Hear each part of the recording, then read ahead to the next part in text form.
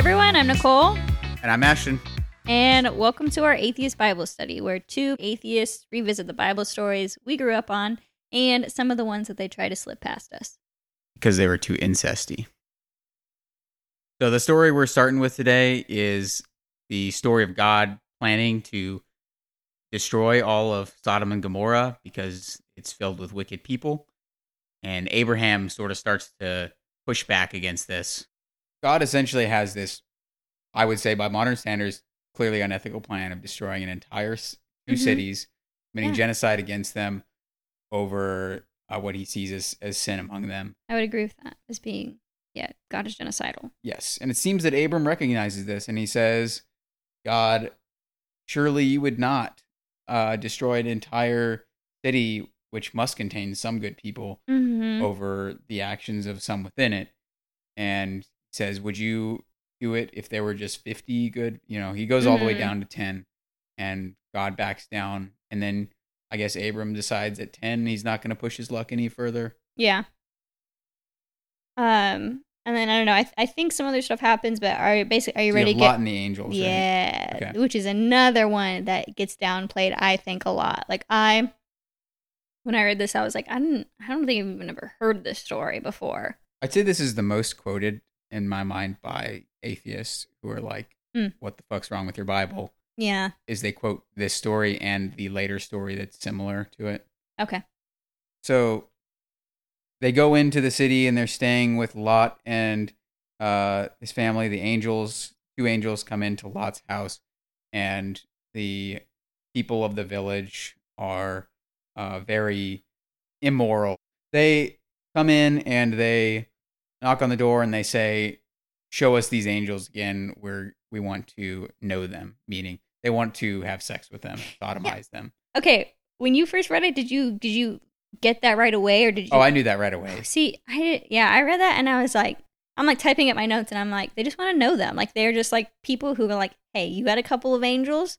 Why do you get to be the only one to meet angels? We want to meet some angels. That's what I first interpreted it as, and then it wasn't clear to me that they knew they were angels, but oh, okay. Well, yeah, none of it is really that clear. And then I only figured out that because it says Adam knew his wife, and I was like, oh, I want to fuck those guys. Lot decides that the idea of these men sodomizing these male angels is too terrible. So he says, don't take them, take my daughters. Take my virgin daughters. Virgin daughters, yes, they're even better because they're virgins. Mm-hmm. And do whatever you want. Yep. Nothing ends up happening because God strikes them blind, apparently. But what is the moral of this story? What are we trying to say? That was Lot a good man for protecting these angels with his daughters? It's just another one of those.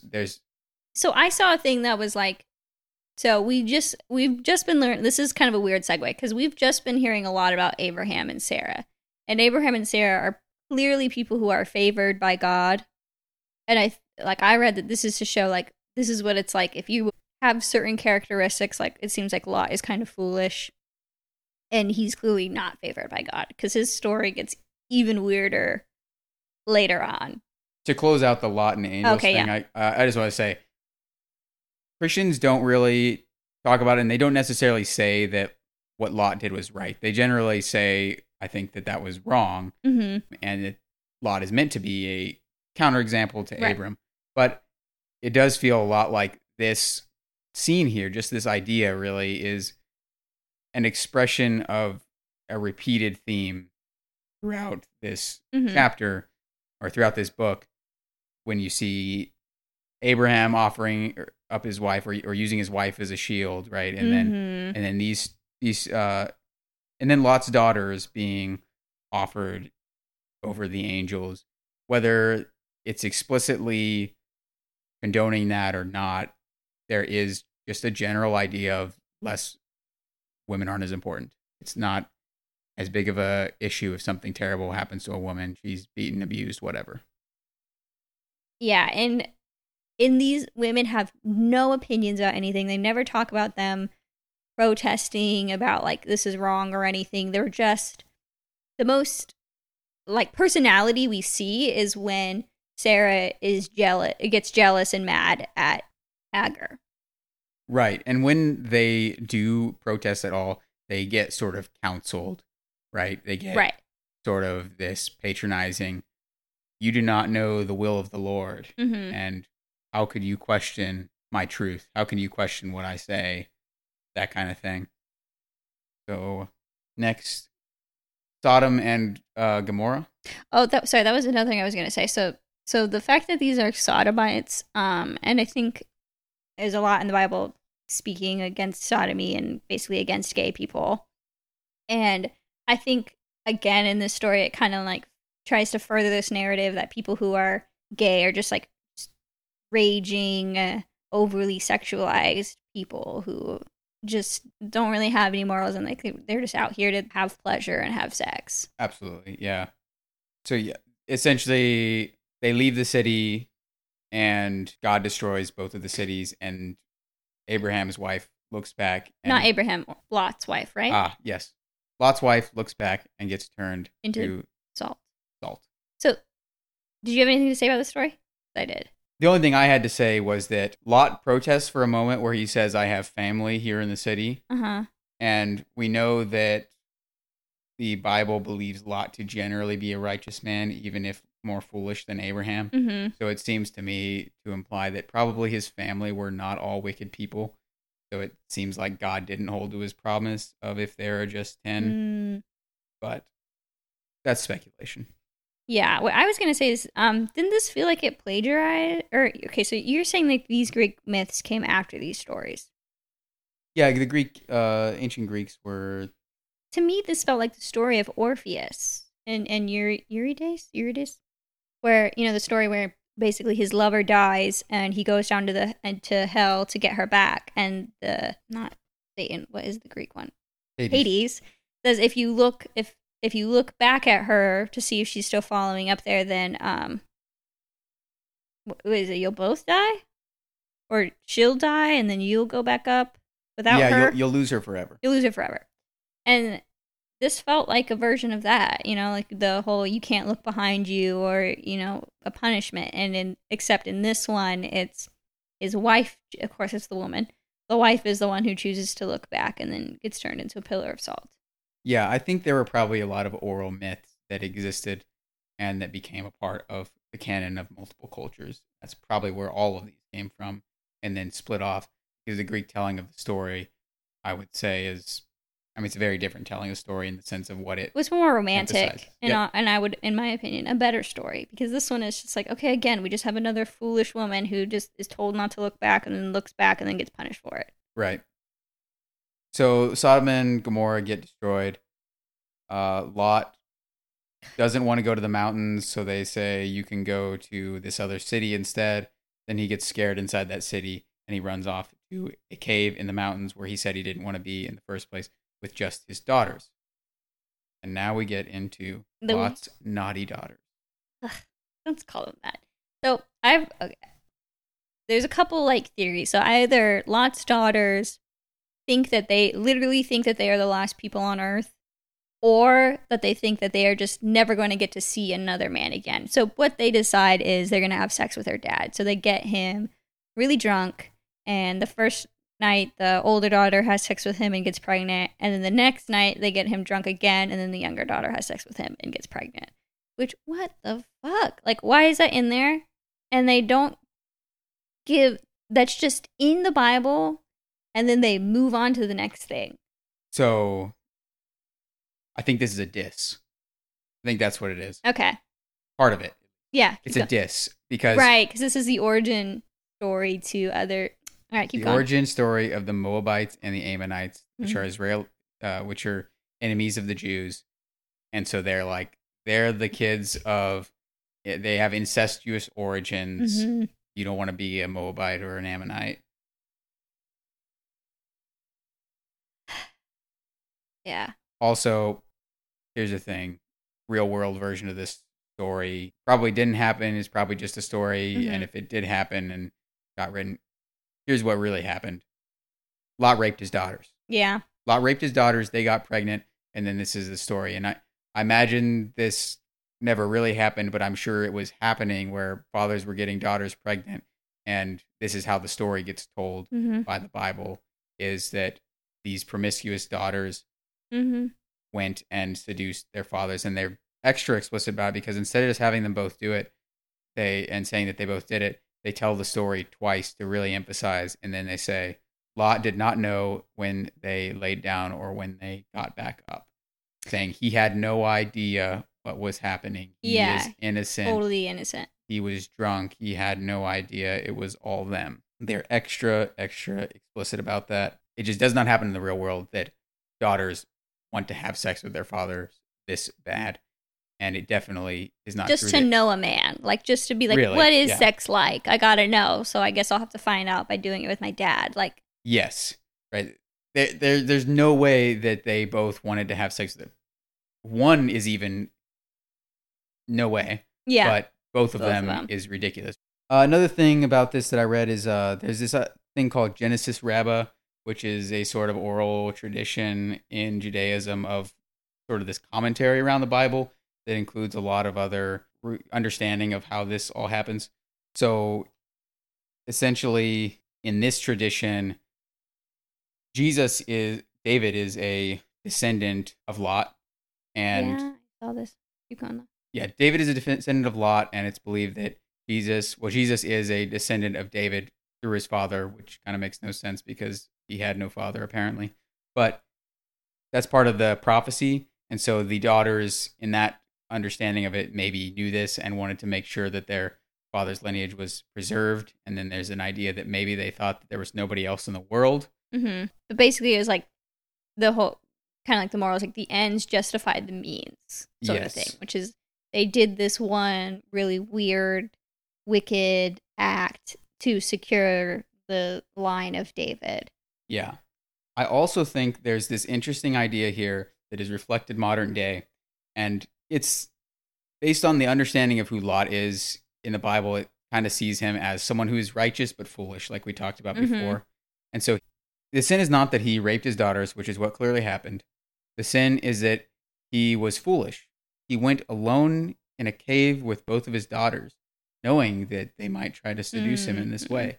And it looks a lot to me like Mike Pence. I won't go in a room alone with a woman without my wife or without her permission, right? This idea that we see all the time of a man shouldn't be in a room alone with a woman. People teaching men. That's what Trump said about the army. He was like, when you know, it was starting to come out that all of these sexual assaults were happening in the sorry, not in the army specifically, but like in the military. And he was just like, what did you think was going to happen when you put men and women together like that? Yeah. That's the common right-wing discussion about sexual assault, and how you prevent it is just don't let men be alone with women, either because men can't control themselves or women will seduce them and then blame them. This idea that our solution in our military is not we should teach men to respect women and to get consent and to not be hypersexualizing them. It's that we need to just keep them separate because men shouldn't be expected to control themselves and women are just going to go and ask for it anyways. Right. Gross. Are we done with Lot? Yeah, we're done with Lot. Okay, so Abraham and Sarah go to another city and do the same thing again because it worked out really well for them last time. So Sarah poses as Abraham's sister rather than his wife. And then again, the person, which, okay, aren't they like over 100 years old at this point? Yeah. And people are still looking at Sarah like, damn, gotta wife that up. Not saying like no, you know what? Old women don't need to be hot, all right? Just let us age in peace. We don't need to be hot forever.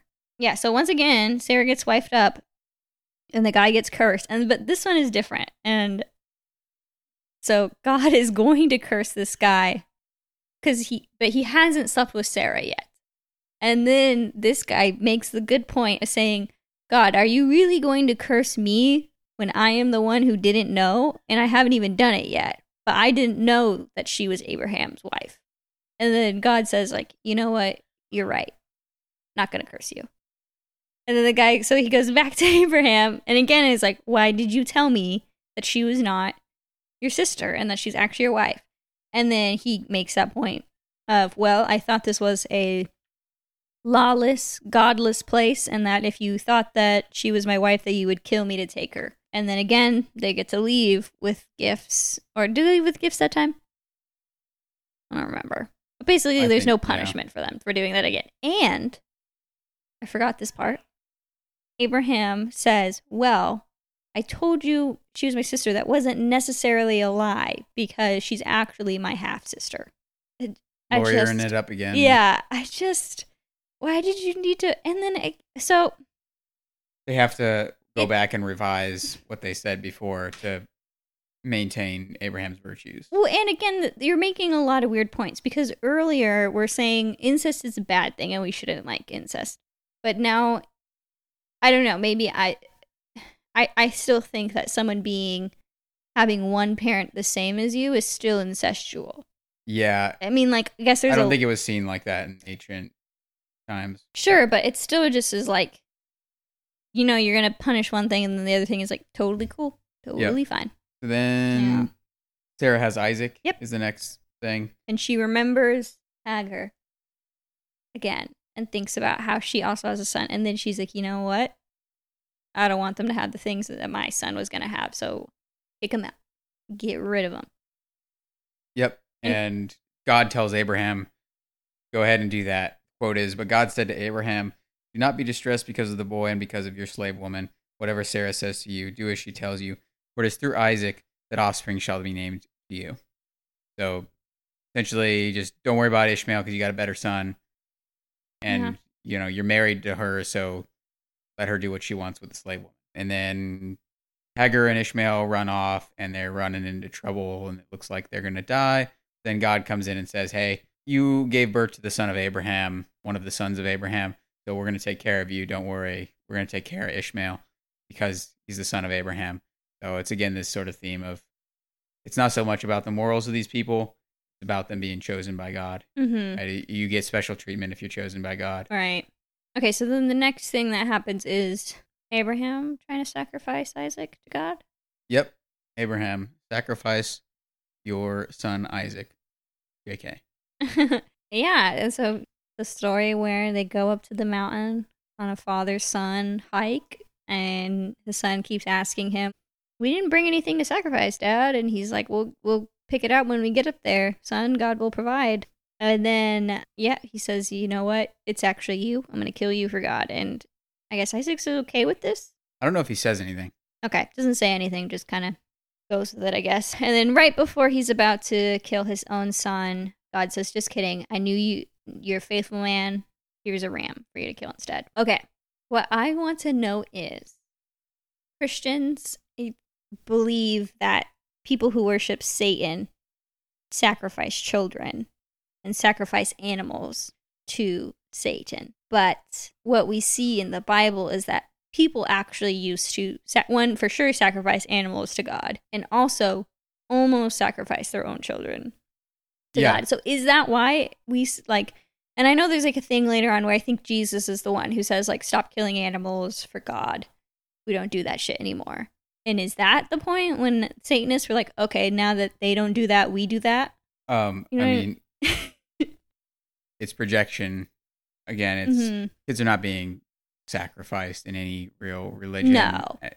But there is a lot of victimization of children, all kinds of ways, by family members, people they trust, by the church. We could get into, you want to get into Catholics right now? And how they... We can probably save that for another time. Yeah, I think so too. But yeah, I just thought that was interesting that it's like... People need someone to blame. Well, yeah, and it's just such a weird thing. You point a finger at someone, you got 3 fingers pointing right back at you. But it is weird though, right? That they were just like, he was so accepting of that. He was going to do it. Up until God said, okay, actually, I don't need you to do that. But he was going to kill a child for his God. That's a Christian thing. Apparently. And that's something that y'all want to say that evil people are doing, which again, it's not happening. People aren't sacrificing children. Yeah, I've heard some accounts by Jewish interpreters and some Christians that Abraham knew God wasn't going to do this, right? This is they're all doing a little song and dance, right? Mm-hmm. They're just playing along with the story, and so it's okay because Abraham was never going to do it, and God was never going to make him do it. They're just playing the game, which is just bizarre and weird. Yeah. Because if you look back, this whole story doesn't make any sense. Yeah. Common theme, but it doesn't make any sense because when you look back at Isaac's birth, I read the quote already, but the statement is, "For it is through Isaac that offspring shall be named for you." So God has already prophesied and promised Abraham that he will have offspring through Isaac. So he couldn't possibly sacrifice him and kill him now because Isaac is supposed to give him further heirs. Yeah. Another interesting thing about this is based on biblical criticism, specifically the documentary hypothesis of the Bible, where you have multiple major early contributors that sort of got meshed into the Old Testament that we know today. And to summarize the conclusions they make, some interpreters think that there could have been an earlier version of this in which Abraham actually did disobey God. He wasn't told, don't sacrifice your son. He just decided not to, which makes sense based on, you sort of have that earlier pushback of Abraham, as we said, bartering with God a bit, pushing back against his plans. Another idea is that an early version of this may have actually had Abraham sacrifice his son. Oh. Where he actually does kill Isaac, which still doesn't quite make sense with the prophecies, but those could have also been other editors. It really makes sense for them to cut that part out then. Like, to be like, well, we can't go in this direction if he actually kills his son. Yeah, and the theory is that there was a editor who saw that this was problematic, or a lot of people weren't going to be able to stomach this, and took that out. Yeah. Changed it. Another thing that I thought was interesting is Muslims have a different understanding of this story. The main difference being that in their story, it's Ishmael who is potentially sacrificed as opposed to Isaac. That makes a little more sense since he's not the favorite son. Right. And I thought that too. It makes more sense because there's not the major prophecy surrounding Ishmael, although there is some discussions about offspring coming from him. Right. So the next story I have is where Abraham is trying to buy land to bury Sarah in. She's just died. She was around 120. He goes and talks to some locals who own a cave, and he wants to buy the land that the cave is on. They have a whole debate about it in which they try to give it to him for free, but he refuses and wants to buy the whole plot of land that cave is on. The main note I had on this is that what is believed to be that cave is still around today. It's currently in Israel, and it's split in half to be part synagogue, part mosque. And it was transferred between Christian and Muslim control for decades, and there has been fights over it. And just in 1994, there was a massacre in which a Jewish man came from the synagogue side and killed 29 Muslims who were praying in the mosque. So it's still pretty heavily contested as like a religious site because basically have three different religions who all like claim to it as having religious value to them. Yeah, I love that people try to locate these sites from the Bible because I just always wondered like how they did that. Yeah, I mean, this one they built on top of it a really long time ago during the Herodian era. So there's a long history of people thinking this is the right cave. Right, which doesn't necessarily mean that it is the right cave. Yeah. That's what I want to know is like how the first people who were like, oh, this is the cave. So another thing about this is trying to sort out why they felt it was important enough to discuss. It seems like maybe it's just to show how much Abraham respects or loves Sarah is what some people interpret it as. Okay. Yeah, because it is kind of like a boring part. Like, I'm surprised you got anything out of that part to talk about. Yeah, mostly it was just because it connected to more recent events with the site. Yeah, and the massacre that occurred there. Yeah. Yeah, the only thing that I pulled from that story, which I could have gotten from several other places too, but I finally noticed, is how old Sarah is when she dies. So she's 120, which isn't the most absurd number of years that we've heard people live in the Bible. So Noah apparently lived close to 1,000 years, and then his son Shem was around 600. Sarah was 120. Abraham was a lot older and died at 175. And then basically throughout the Bible, you see people's lifespans declining, and people actually think that they could have lived this long, which is so wild to me. Because like when I heard these stories growing up and they were like, yeah, Noah was like 1,000, I was just like, okay, whatever. I guess time was different back then. Like they weren't keeping track of the years like we do now. But some people like really truly believe that they lived to be close to 1,000 years. And there's like a couple different theories. Some of them are just, you have to believe in God to think they're true. Like one of them is God. People needed to live that long to create enough people to fill the world, which is like, okay, so you have to believe in God to believe that. But there's a couple like kind of sciencey ones that they have. So the first one isn't a sciencey one, but some people think, so God created people to live forever in the Garden of Eden. And then once we had original sin just kind of eroded our lifespan. That's the one I'd always heard. Yeah. The sciencey ones that I like. Some people think it's because there was less diseases. So since the world was just created, there wasn't enough time for disease to have developed into serious ones. Which my understanding is that every time I get sick, that doesn't mean I'm shortening my life. Every time I catch a flu or something, that doesn't shorten my lifespan. Like, I mean, obviously, if I catch a deadly disease, then I'm going to die from it. But yeah, so that one doesn't make sense. And then another one is that it was just a different climate back then. It was like a more tropical climate, and also the ozone layer was intact. So people were protected from the sun's rays, which I don't see how living in more humidity preserves your life be longer either. Yeah, they're all stupid. Yeah, and then the last one is they thought it was because of their diet. So this one is really reaching. So they could have potentially been vegetarian, even though the Bible doesn't mention anything about them being vegetarian. Not specifically anyways. Yeah. So it's theorized that they could have been vegetarian, even though there's no record for that one. And when you look into this one, so vegetarians do live longer than other people. But it's not necessarily because they're vegetarians. It's likely because, like, picture a vegetarian right now. It's probably some wealthy, upper class white lady who does yoga and shops at Trader Joe's. So it's more to do with the people who are vegetarian have a certain lifestyle that just lends them to being healthier. Yeah. Also, all of the patriarchs in this part of the Bible are shepherds. Yeah. They have livestock. Yeah. I don't know. I know. And there are literally parts in the Bible where they talk about them eating meat. So I don't know why they threw that one out there too. But yeah, those are the only three that are, make an attempt to base it in science and like why people could have lived. Right. So weird. It's weird to me to think about how people genuinely believe some of these things. Yeah. Can't wait for us to get into the New Testament when there's literal magic going on. Yeah. Yeah.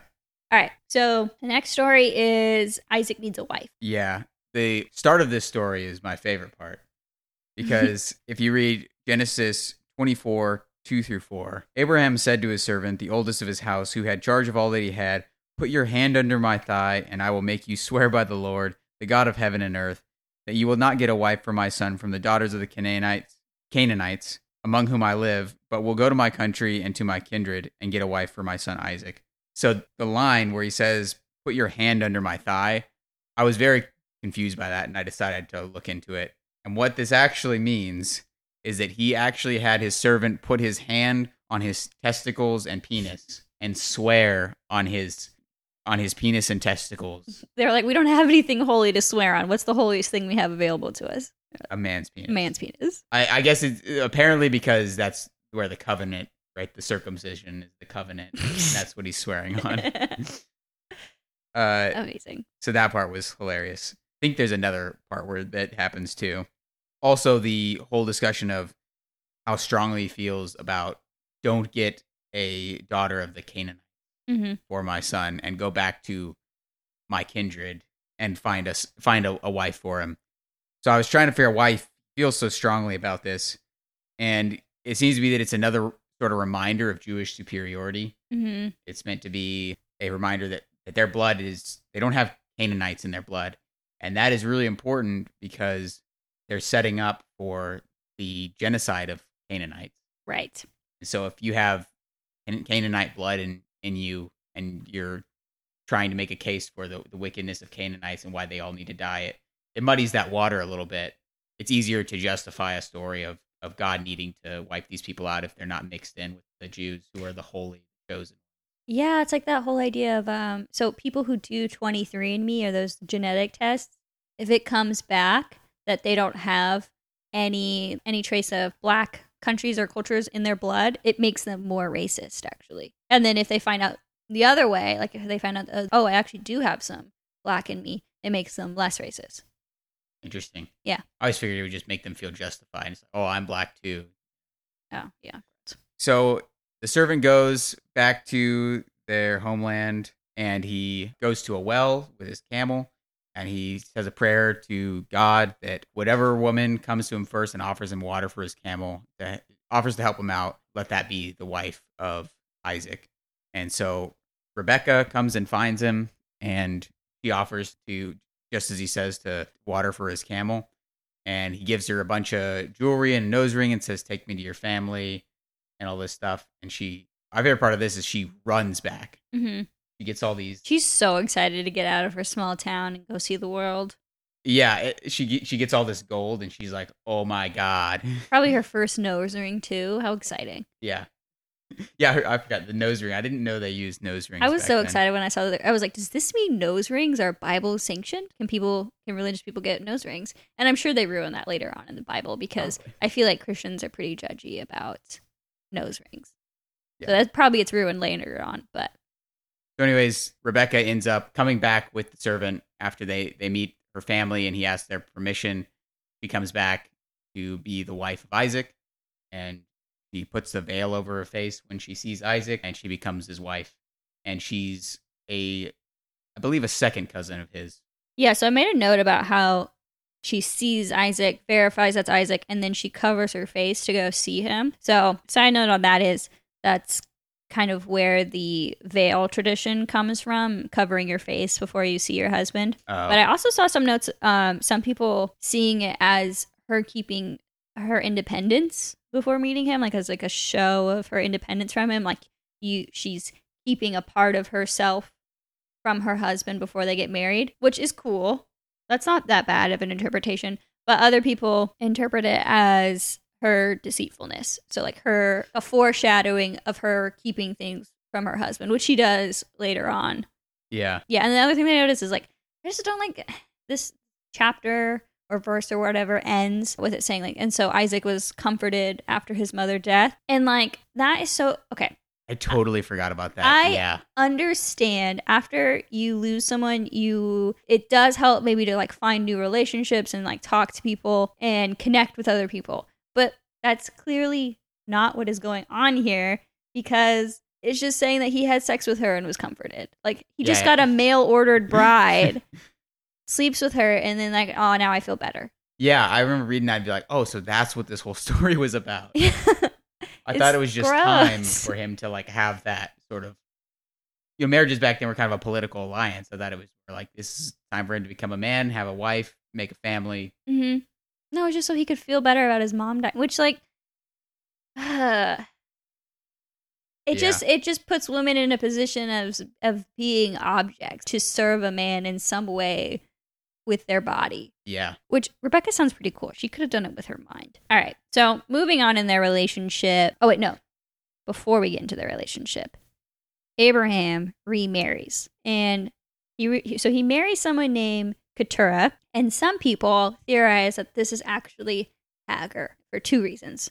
So one reason is that in that verse somewhere, it says concubine as in singular. So that would imply he only had one concubine, which we know that he already slept with Hagar. Right. But in our version, it's not concubine. It's actually plural. But another reason why people think it might be Hagar is because it's not uncommon for people to change their names in the Bible. We saw it before with Abraham and Sarah. Anyway, so back to this whole concubines versus singular concubine. Ours says concubines in the NRSV version. So I thought that maybe Abraham actually had a harem. Uh-huh. So I looked into that. Turns out he doesn't have a harem. Boring. No, just kidding.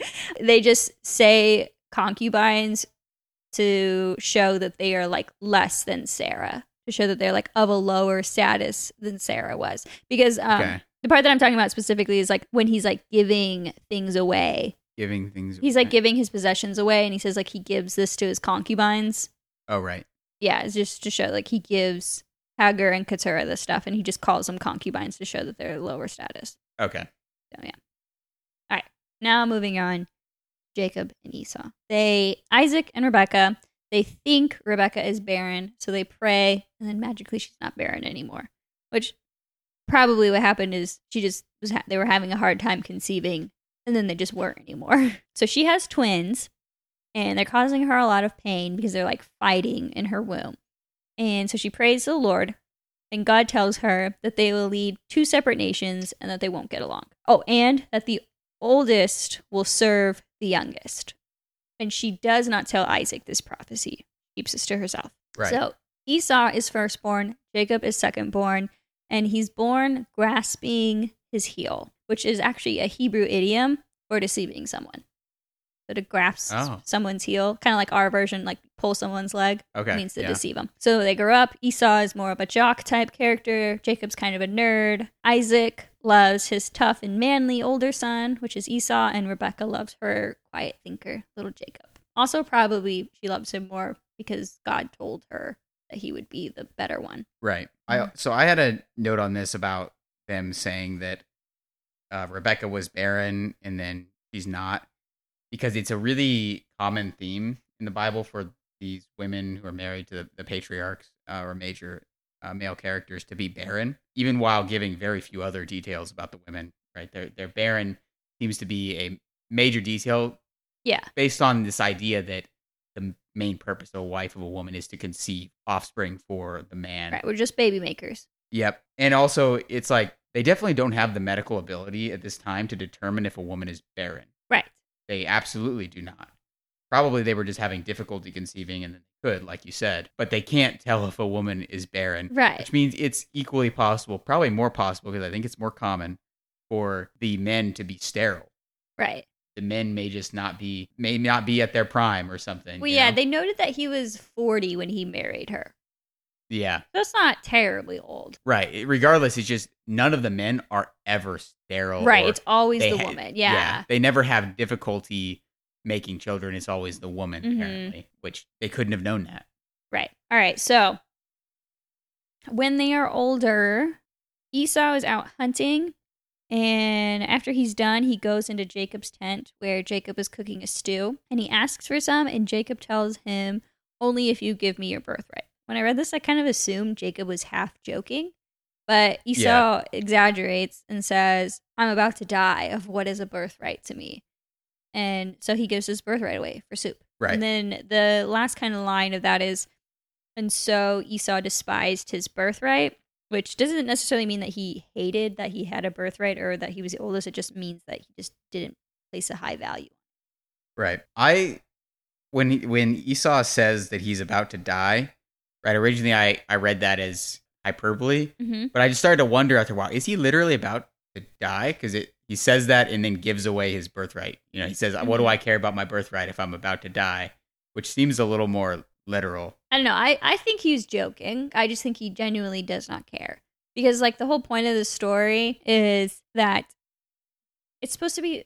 All right, so from a Christian perspective, it's more about you're putting your fleshly desires over your spiritual ones. So Esau cares more about his, like, immediate hunger needs than he does about this kind of larger idea that he will one day inherit his father's everything. Which, to me, now as an atheist, it just feels more a story about someone who's smarter and more conniving, able to outsmart someone who is short-sighted or maybe kind of dumb.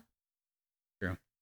So next, Isaac goes to Gerar, and we have our third wife-sister story in which Isaac sells Rebecca out as I'm real tired of this. His sister. And this time, Abimelech catches him in the act, sees him fondling his, quote, sister, and realizes that he's been tricked. So why all of the wife-sister stories? Yeah, and it feels like every time they tell it, they speed it up, too. Like the other people who are being deceived figure it out faster.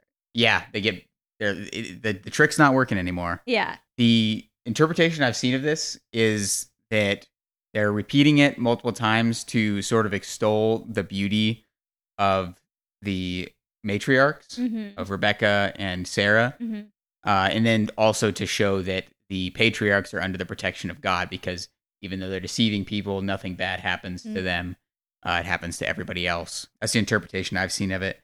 Another understanding of this, based on biblical criticism, is that this was probably a variation of a single oral myth, that was told. And then when multiple people put together edits to the Bible and stuff like that, they had different understandings of the story and then ended up just putting all of them in, right?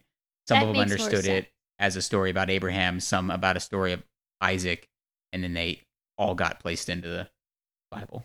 That makes more sense because it's very weird for Isaac to pull the exact same tricks as his father, unless Abraham taught him that lesson early on, that, hey, when you go to a new place, tell them that your wife is actually your sister, and then they'll give you a bunch of treasure and stuff, and nothing's bad going to happen to you because, come on, man, like, God loves us. Yeah, and it seems unlikely that Abraham would try the trick twice after it didn't work. Yeah. Seems risky. Yeah. Anyways, they go on, and Isaac is eventually sent away from Gerar because they say he's too much of a big shot. You're too good for us. Yeah, he's assembled a lot of livestock and stuff, and he's really powerful. They send him away. He goes off into the desert. He digs a bunch of wells and quarrels over some of them and doesn't quarrel over others and names them. Mm-hmm. And then Abimelech comes back and decides that they need to call a truce because who knows how powerful Isaac's going to get. Yep. All right. And then, so we go back to Esau, who marries 2 wives.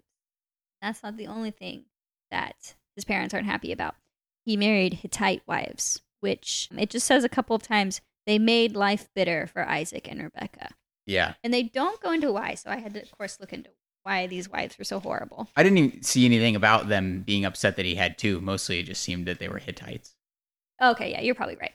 So, according to the Jewish Women's Archives, I didn't write down their names, but one of them, apparently their name means that she wore jewelry, and then the other one's name means that she wore perfume, which, according to Bible Times, that's harlot shit. Only harlots wore jewelry and perfume. But they gave jewelry to Rebekah as a gift. Yeah, I don't know, man. And then it's also speculated that they were both cheating, which, I don't know. I kind of think you married 2 wives. Maybe this is an open marriage type situation. They're free to do what they want to, yeah. You know? And then another thing that apparently was a point of contention was one of them was an illegitimate child born from adultery. Where are they taking this from? I don't know. This is from the Jewish Women's Archives. So I don't know if this is from other Jewish texts. Okay.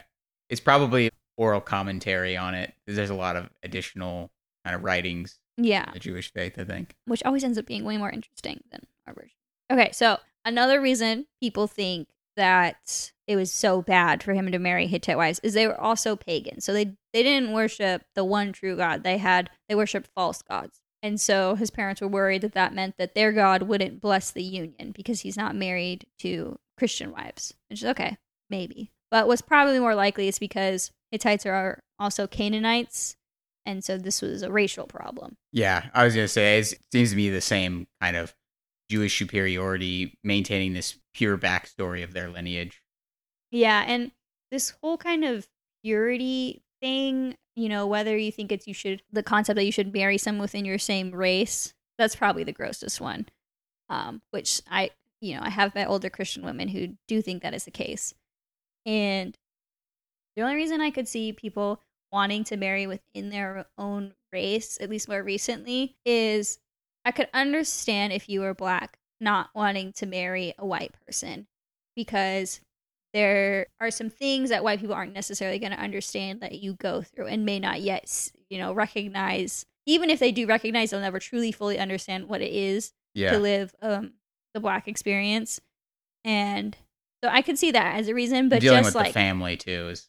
Yeah. So if you kind of feel that way, I can understand that. But if it's just you just are still living in the 50s and think that, Black men shouldn't marry white women or, you shouldn't marry outside your race for racist reasons, like for hateful reasons, then that's messed up. And right. I do think that Christianity perpetuates that a little bit, or at least gives fodder for that argument with this kind of story.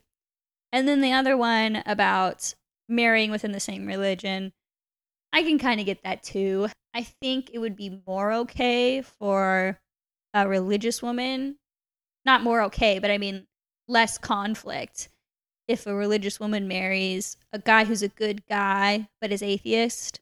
Because there's like this whole, the whole idea is that the man leads spiritually and she might be upset that he's not leading spiritually, but she also probably still kind of views him as being the leader of the house in some way. And so she's not going to really like rock the boat. Yeah.